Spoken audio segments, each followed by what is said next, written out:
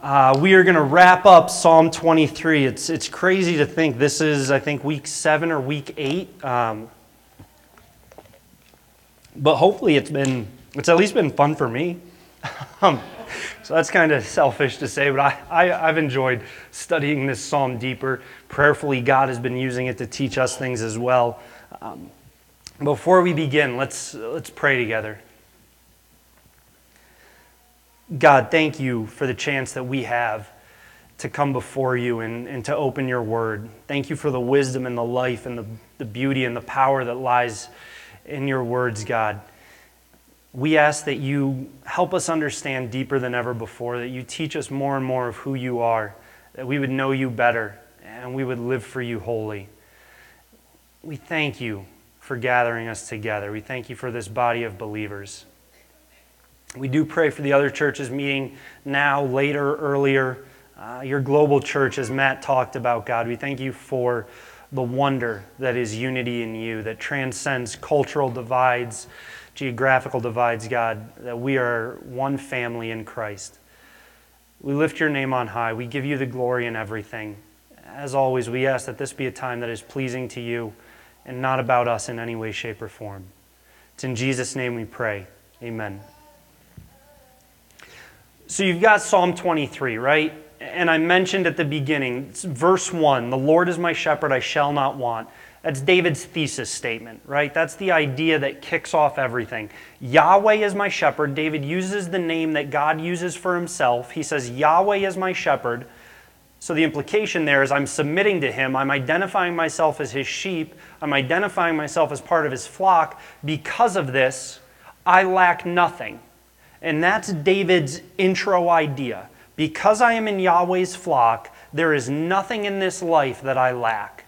And then the next 4 verses, 2, 3, 4, and 5, he goes into detail of that, right? He starts to break down exactly what it is that he doesn't lack. He talks about he makes me lie down in green pastures. He leads me beside still waters. He restores my soul. I don't lack a destination. I don't lack a place to be. We looked at how a shepherd would carefully and meticulously create a pasture for his flock in the wilderness where David was a shepherd. We looked at how God has done that for us. He has created this pasture of relationship with Christ so that we can thrive in it. God doesn't intend for us to just kind of scrape along. He designs for us to flourish in relationship with Christ. And when we abide in that pasture, when we remain fixed in the person of Jesus, what does David say happens? He restores my soul. He returns my cravings, my passions, my desires to the essence of what they should be, pointed at Christ. He leads me along paths of righteousness for his name's sake. We looked at how sheep are prone to wander the same paths until they become ruts. And they're to stay in the same places until they've removed all the value of the land. But a good shepherd would lead his sheep along new paths, the right paths. And we looked at how it's for God's name's sake, that it's all about God's glory, and how that must correspond to a spirit of humility within us. We looked at he prepares a table before me in the presence of my enemies, right? We looked at how he leads us through the valley of the shadow of death. We looked at how he anoints our head with oil. And yes, I'm mixing things up, but I want you to remember that this is all interwoven, that it all feeds and builds off one another, right? We looked at all these things that God as our shepherd provides for us as the sheep, that we lack nothing. So David starts with that thesis statement, then he goes into the detail, and now we come to verse 6, which is David's concluding thought. This is David's summation of everything he just spent 5 verses breaking down. He says, surely goodness and mercy will follow me all the days of my life, and I will dwell in the house of the Lord forever. And I want to look at those two halves. Surely goodness and mercy will follow me all the days of my life, and I will dwell in the house of the Lord forever. So we'll start with the surely goodness and mercy will follow me. And you see the immediate understanding, right? The immediate idea there is God's goodness and mercy follow us all the days of our life. And this is absolutely true. Just because it's the immediate understanding doesn't make it any less true. We see this throughout Scripture. Listen to these passages. And again, I've said this multiple times, but this is why we study, because we see the same truths woven throughout the entire narrative. We're going to start in Ezekiel. Ezekiel is not a book we spend a whole lot of time in, right? If we're honest with ourselves, how many of us can say, oh yeah, I've read Ezekiel 3 or 4 times? It's not something we go to frequently. But I would challenge you, spend some time in these bigger Old Testament books. It's incredible what's in there that we don't see because we spend the time in the same places. That's why I want to look throughout these passages to see the truth again and again and again as God uses the same lessons to teach His people. This is Ezekiel 34, 11 to 16. For thus says the Lord God, behold, I myself will search for my sheep and will seek them out. As a shepherd seeks out his flock when he is among his sheep that have been scattered, so I will seek out my sheep, and I will rescue them from all the places where they have been scattered on a day of clouds and thick darkness. And I will bring them out from the peoples and gather them from the countries and will bring them into their own land. And I will, listen to the language. You hear the same language that we see in Psalm 23. It's incredible. It's so fascinating to me. And I will bring them out from the peoples and gather them from the countries, and I will bring them into their own land. And I will feed them on the mountains of Israel, the tabletops, the plateaus, by the ravines, the valleys of the shadows, and in all the inhabited places of the country. I will feed them with good pasture, and on the mountain heights of Israel shall be their grazing land. There they shall lie down in good grazing land, and on rich pasture they shall feed on the mountains of Israel. I myself will be the shepherd of my sheep, and I myself will make them lie down, declares the Lord. I will seek the lost, and I will bring back the strayed, and I will bind up the injured, and I will strengthen the weak. How many of us have felt like the sheep in the first couple of verses there? Scattered and lost in the days of cloud and darkness. Wandering alone, wondering where the nourishment is. What does God promise? I will seek out my sheep. I will follow after my sheep. I will find them. I will bring them to where they are supposed to be. I will feed them on the good pastures. I will be gracious to them and loving to them. I will bring them to where I've intended for them so that they can be the sheep I intend for them to be. You have James 1:17. Every good gift and every perfect gift is from above, coming down from the Father of lights, with whom there is no variation or shadow due to change. Every good gift is from God. If there is anything in this world you enjoy that is a gift from God, and now make no mistake, we can abuse those gifts. We can take those gifts that were meant for good and we can abuse them. I'm not saying that overindulgence and abuse and pursuit of these things can't be done in wrong manner. Scripture is saying that every good and perfect gift is from God, with whom there is no variation or change. Lamentations 3:22-23. The steadfast love of the Lord never ceases. His mercies never come to an end. They are new every morning. Great is your faithfulness. They are new every morning. Psalm 3 tells us, I lie down to sleep and I wake again because the Lord sustains me through the night.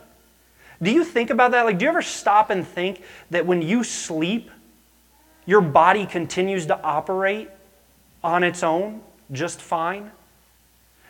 Psalm 3, I lie down to sleep and I wake again because the Lord sustains me. His mercies are new every morning. Every time you open your eyes, that's a mercy new. Don't ever allow the devil to convince you that God hasn't poured out an abundance of goodness and mercy upon you, because he will try to. But we have to know what Scripture says. Ephesians 2:4-5, but God, being rich in mercy, because of the great love with which he loved us, even when we were dead in our trespasses, made us alive together with Christ. By grace you have been saved. God, out of the infinite depths of his great love for us, even when we were dead in sin, made us alive. Don't ever believe that his goodness and mercy doesn't follow you. That as our shepherd, he doesn't pursue us. That he doesn't love us with everything that is within him. Because God is love, and that is what we see in these verses. But there's more. There's so much more to this idea. Surely goodness and mercy will follow me all the days of my life. This is, over the weeks, if you've been here, we've learned more and more about livestock, right? We've learned more and more about shepherding and actual sheep management. This blew my mind when I learned this about sheep. Because when we think of sheep, right, like what's the joke about sheep? Like they're dumb, they're smelly, they're dirty, right? Do you know sheep are the most beneficial livestock if managed properly? Listen to what's written about them. And this is by a farmer. It is worth reiterating at this point that sheep can, under mismanagement, be the most destructive livestock. We looked at that. They'll wear ravines, they'll overgraze a land. They can, if they're not properly handled, be the most destructive. In short order, they can ruin and ravage land almost beyond remedy. But in bold contrast, they can, on the other hand, be the most beneficial of all livestock if properly managed. Their manure is the best balanced of any produced by domestic stock. When scattered efficiently over the pastures, it proves of enormous benefit to the soil, hence a shepherd leading the sheep to different parts of the pastures. The sheep's habit of seeking the highest rise of ground on which to rest ensures that the fertility from the rich lowland is redeposited on the less productive higher ground. No other livestock will consume as wide a variety of herbage. Sheep can eat all sorts of weeds and other plants that might otherwise invade a field. For example, they love the buds and tender tips of Canada thistle, which if not controlled, can quickly become a most noxious weed. In a few years, a flock of well-managed sheep will clean up and restore a piece of ravaged land as no other creature can do. In ancient literature, sheep were referred to as those of the golden hooves, simply because they were regarded and esteemed so highly for their beneficial effect on the land. In my own experience as a sheep rancher, I have in just a few years seen 2 derelict ranches restored to high productivity and usefulness. More than this, what before appeared as depressing eyesores became beautiful park-like properties of immense worth. Where previously there had only been poverty and pathetic waste, there now follow flourishing fields and rich abundance. In other words, goodness had followed my flocks. They left behind them something worthwhile, productive, beautiful, and beneficial to both themselves and others. Where they walked, there followed fertility and weed-free land. Where they had lived, there remained beauty and abundance. Isn't that crazy? That under the right shepherd, sheep will be the most beneficial creature for the land. So yes, God's goodness and mercy follows after me, but the question we must ask ourselves, does God's goodness and mercy follow me? Where I have been, does there now exist blessing and abundance and grace? Have I left behind God's goodness and mercy? Have I changed the land behind me because I am under the care of the good shepherd? Right? Sheep under the wrong care will destroy a land. Sheep under the right shepherd will completely revitalize the broken land. God is the good shepherd. The question of our shepherd is not ever in doubt. The question must be, do we as his flock, do we leave behind goodness and mercy? See, David knew this. David knew this about sheep. He was a shepherd. He would have seen what a well-managed flock could do to a damaged landscape. He would have seen the blessings that follow a proper flock.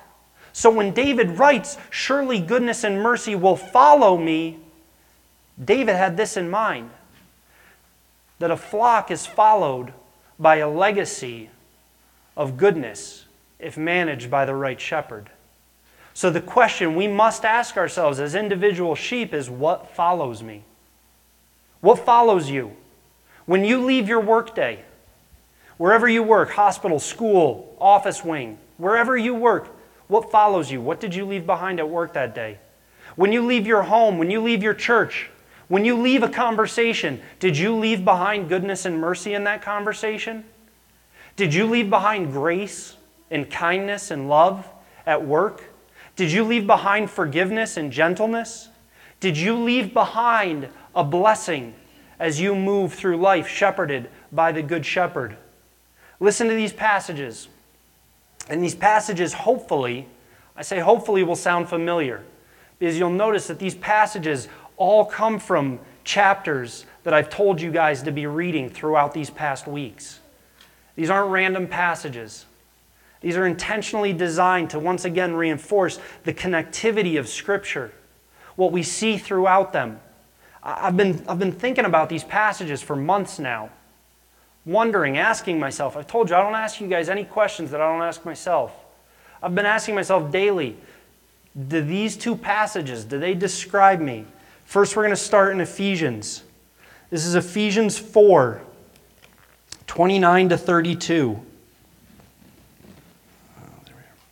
Let no corrupting talk come out of your mouth, but only such as good for building up, as fits the occasion, that it may give grace to those who hear. Let no corrupting talk come out of my mouth, but only such that gives grace to those who hear. When I leave a conversation, have my words left behind grace for everyone who heard my words? And do not grieve the Holy Spirit of God, by whom you were sealed for the day of redemption. Let all bitterness and wrath and anger and clamor and slander be put away from you, along with all malice. Be put away from you. The visual image I got of that, right? At one of the restaurants we were at, one of the kids at the table nearby didn't want his food and just shoved the plate across. Like, he didn't even want it. He didn't want to see it. He didn't want to smell it. He didn't want it close to him. Have I done the same with bitterness and wrath and anger and clamor and malice? Have I put them away from me? I want nothing to do with these. I don't want to see malice. I don't want to smell anger. I don't even want to be near bitterness. I have put it away from me. And what's the hard one in there? Slander. Let slander be put away from you. Christians, we know where we stand on gay marriage. We know where we stand on abortion. Where do we stand on slander? How many Christians have no problem absolutely trashing someone who dares to disagree with them politically? How many Christians have no problem mocking a religion that dares to do things differently than they do? Make no mistake, there is one truth. I will never say that all religions point to the same God. Jesus is truth. Jesus alone is truth. Jesus alone is the way to heaven. But what gives me the right to mock someone who believes differently than I do? What gives me the right to insult someone who dares to disagree with me politically? Have we put slander away from us? Be kind to one another, tender-hearted, forgiving one another as God in Christ forgave you. Do we forgive as readily and holistically as God forgave us? Forgiving one another as God forgave you. Do we forgive with the same completeness and readiness that God looked on us and forgave us? This was one I've shared with you guys. I wrestled with this for years. The man who abused my brother in kindergarten, our family friend who molested my brother, I refused to forgive him for years. And I held on to that bitterness. I held on to that resentment. I held on to that anger. And every time someone talked to me about forgiveness, I said, no, you don't know what I've been through. You don't know what I've experienced. You don't know the pain that my family has gone through. You deal with your own forgiveness. I'm good. And God confronted me about it. And I broke down before the Lord.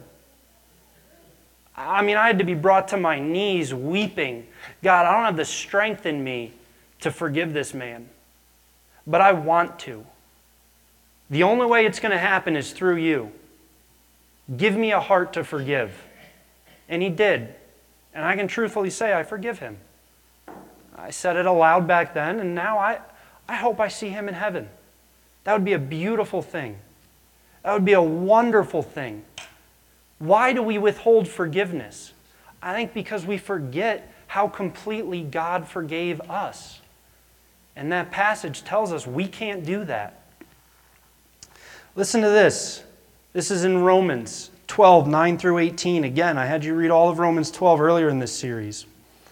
Let love be genuine. Abhor what is evil. Other translations will say hate or despise what is evil. Hold fast to what is good. Cling to what is good. Wrap your arms firmly around what is good. Love one another with brotherly affection. Outdo one another in showing honor. Do not be slothful in zeal. Be fervent in spirit. Serve the Lord. Rejoice in hope. Be patient in tribulation. Be constant in prayer. Contribute to the needs of the saints and seek to show hospitality. That sounds like someone who leaves behind goodness and mercy. That sounds like someone who goodness and mercy follows after all the days of their life. Bless those who persecute you. Bless and do not curse them. Bless those who persecute you. Don't tolerate them. Don't ignore them. Bless them. That coworker who drives you nuts, you don't ignore them, you bless them. That neighbor who you can't stand and you're, oh, I hope they move. Every day you're looking for that for sale sign. Don't ignore that. I mean, the Bible doesn't even let us off the hook with ignore those who persecute you. Turn the other shoulder to those who persecute you. Just pretend like those who annoy you don't exist. That'll be easy. Bless those who persecute you. Are we willing to be a body that blesses those who persecute us? You know what challenges me? I shouldn't say I hate. That's not fair. I really don't like election season because I get so sick and tired of all the mailings and the ads. Like, election season just drives me nuts. But what God has done in my life over the last couple years is now when I see election ads, I pray for that person regardless of political party affiliation. Because for a long time it was, yeah, I'll pray for the people I agree with. I'm not going to pray for the people I don't agree with. Why? Am I better than this? Am I better than the command to bless those who persecute me? Rejoice with those who rejoice. Weep with those who weep. Live in harmony with one another. Do not be haughty, but associate with the lowly. Never be wise in your own sight. Whew, I don't like that one. Repay no one evil for evil, but give thought to do what is honorable in the sight of all. If possible, I don't like this one either. If possible, so far as it depends on you, live peaceably with all.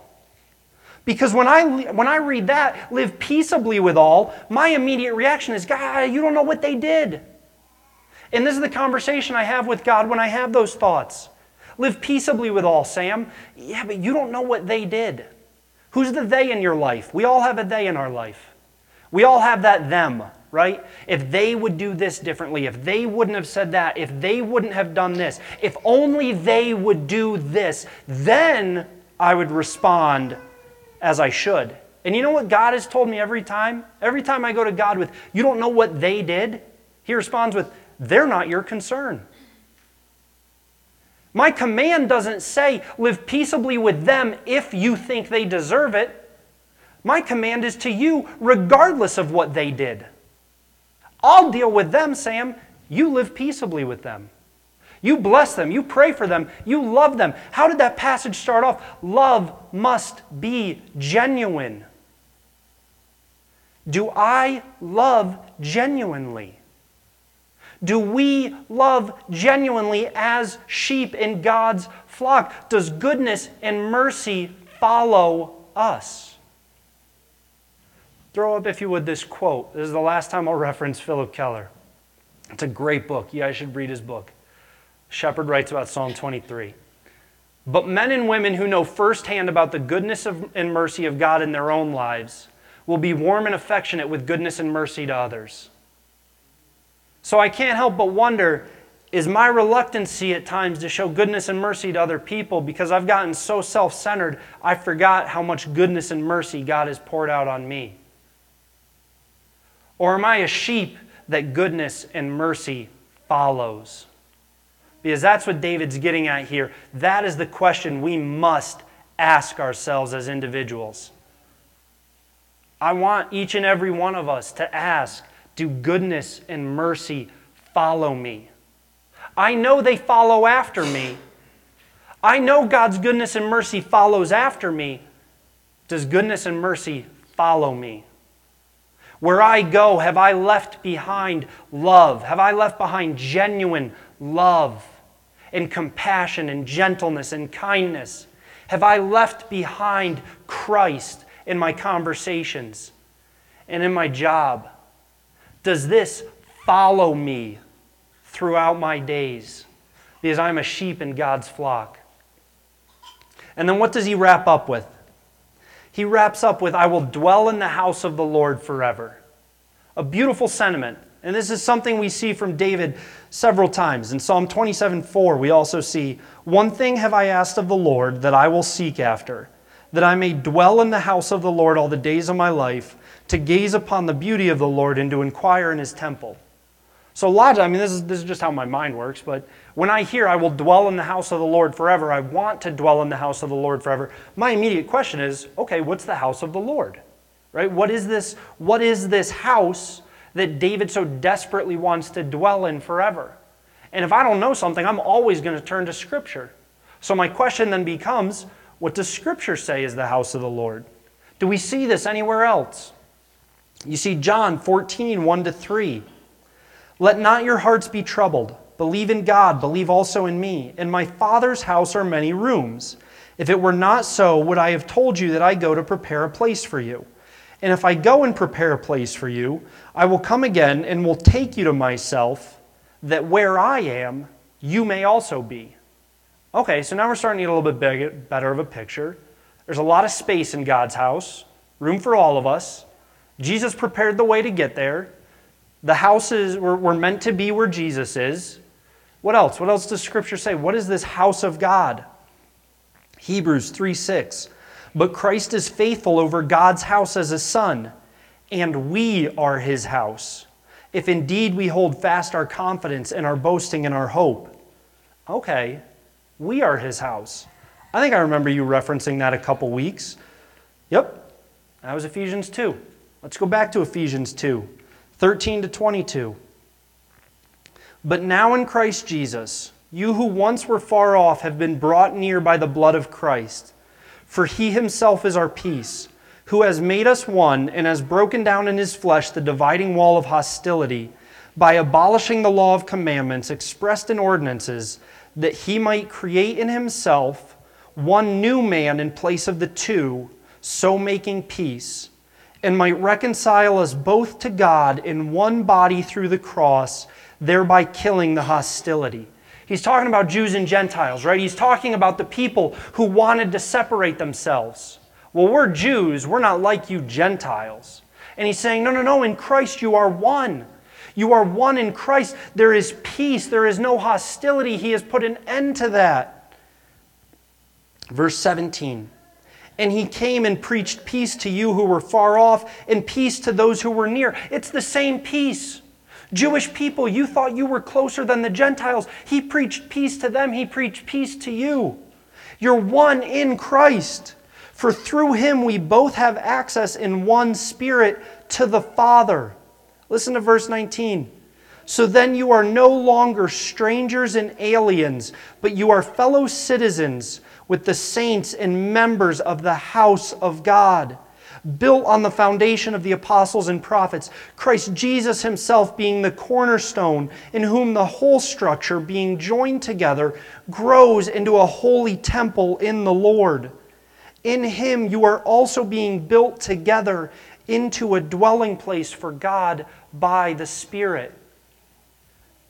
What is this house of the Lord that David wants to dwell in? The body of believers.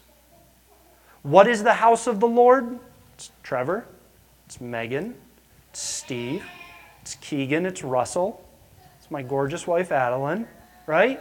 And it's you and you and you and you and you and you and you and so on. You are the house of the Lord.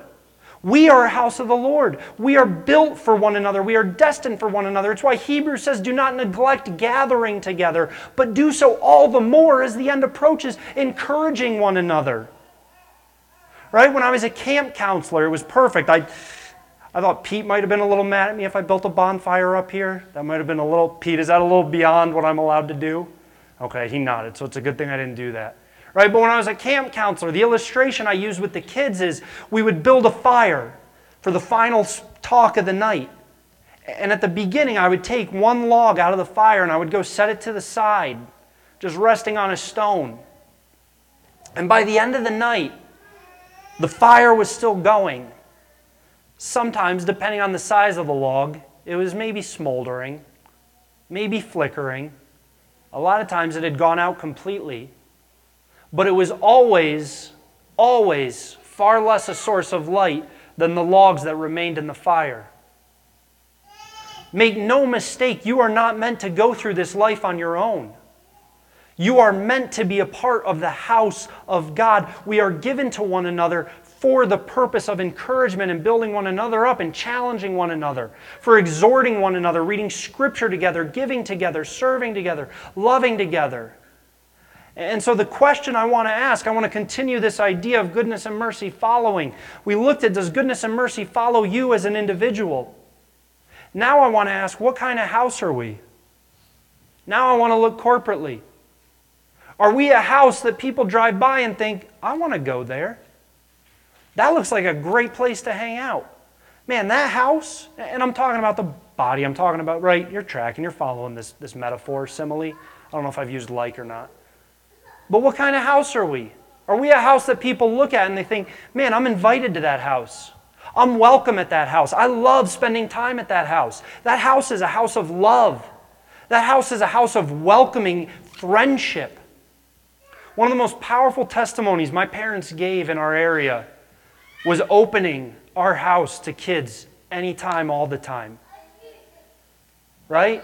I can't tell you how many conversations my family got to have with other families in our area simply because our house looked different than the families around us.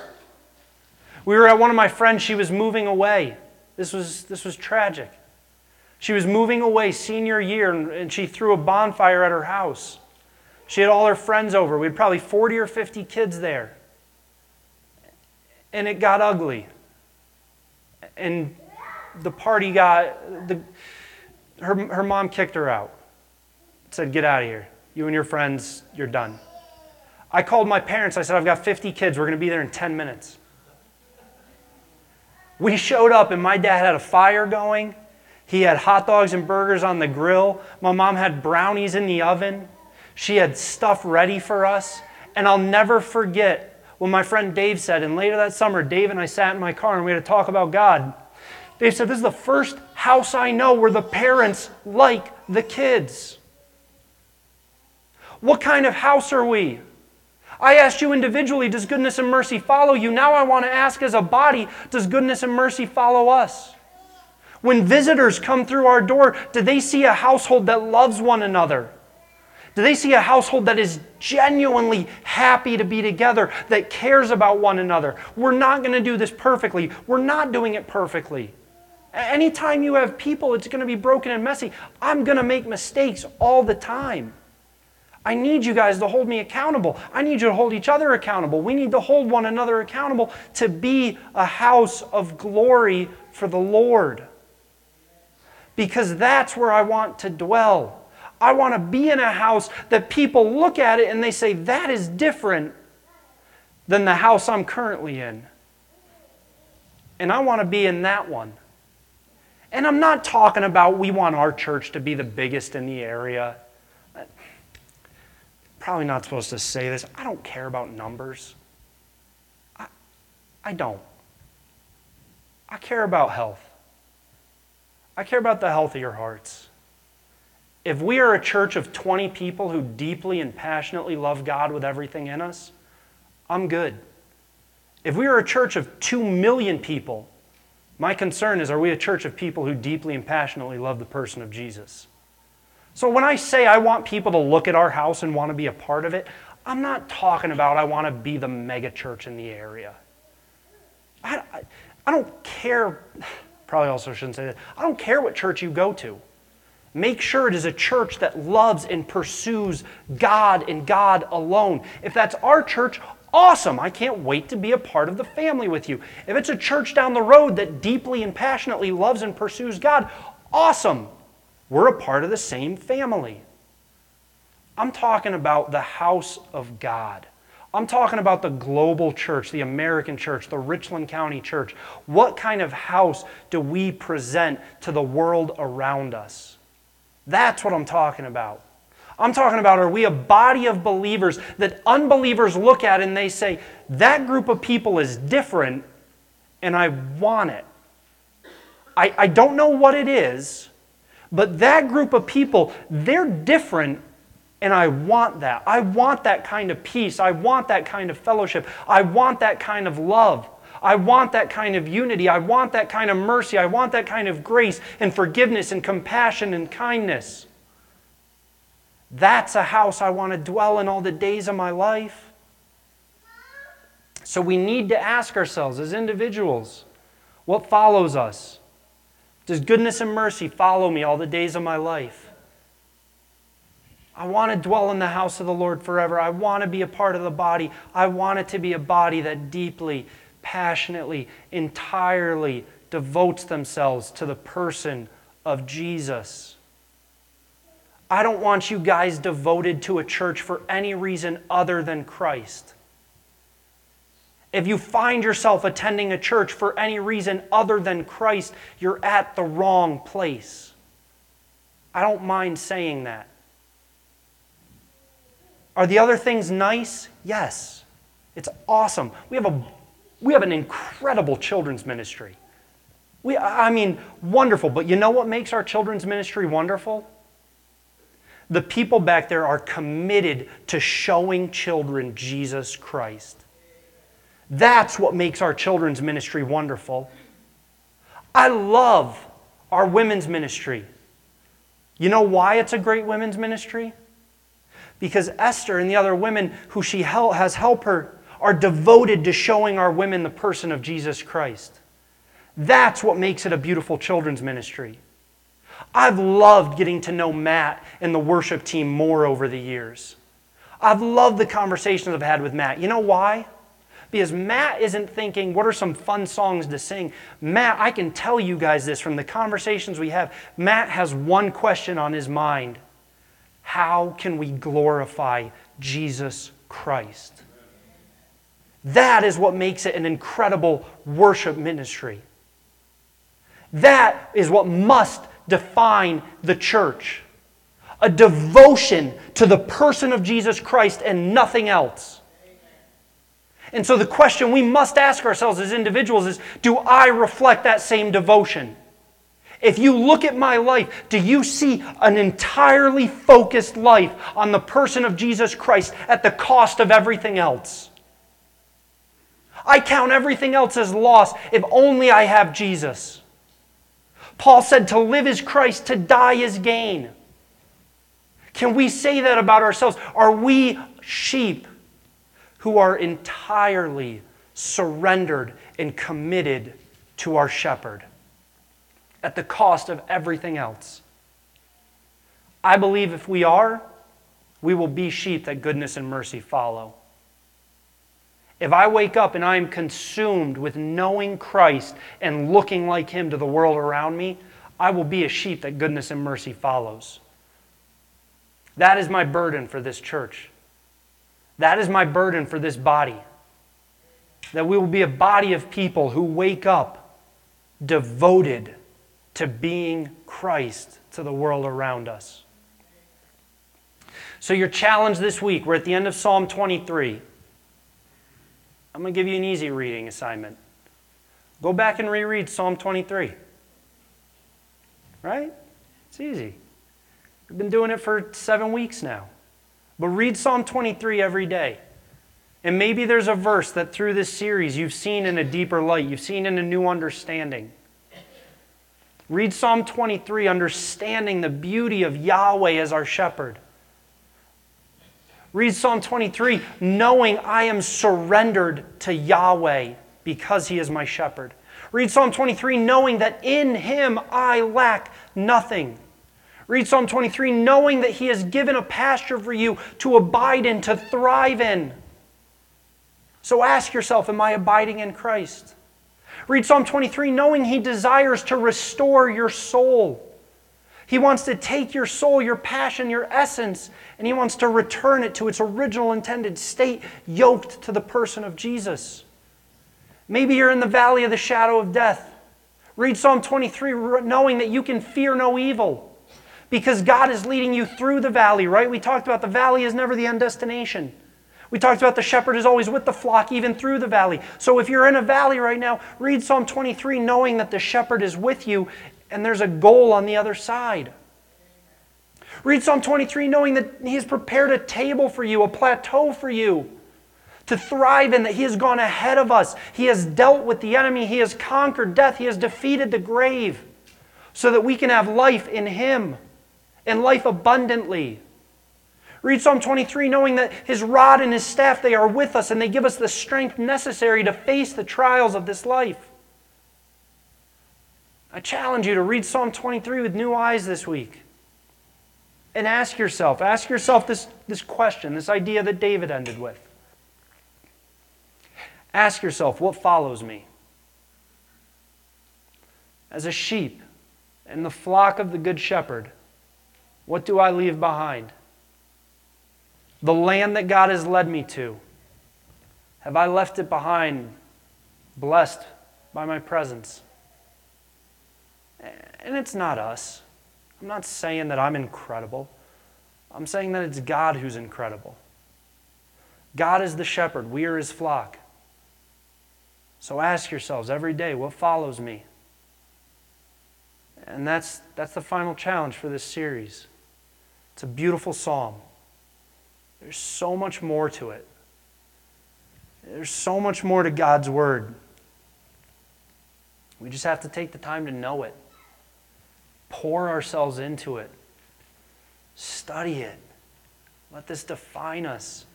Right? I said to Pete and Mary, this is a challenge. This is a challenge for you guys. Deuteronomy said, imprint these words. We have to be people who know God's Word. Let's start with Psalm 23. Please join me in prayer. God, I thank You for being the Good Shepherd. I thank You for providing us everything we need for life and godliness. I thank You for leading us through the valleys. I thank You for preparing us pastures. I thank You for reminding us and making us at times rest in You. I thank You for restoring us, for the renewal that You give us. I thank You that Your mercies are new every morning. I thank You that Your goodness is poured out on us in such quantity that we can't even contain it. And so, God, out of that goodness, according to Your power, God, Your Holy Spirit who indwells us, who is with us, let us be sheep who leave behind blessing. Let us be a flock that comes into a desolate, barren land, and when we move on from it, it is changed. It is revolutionized. God, give us a holy discontent with the problems around us. Give us an inability to look at barren, desolate lands and be okay with it. Let it stir something within us that we desire to see it transformed. That we desire to see this area completely and utterly transformed for Your glory. We give You the praise. We surrender to You in everything. It's only by Your power that we do anything. We love You and we praise You. Amen. Let's stand together.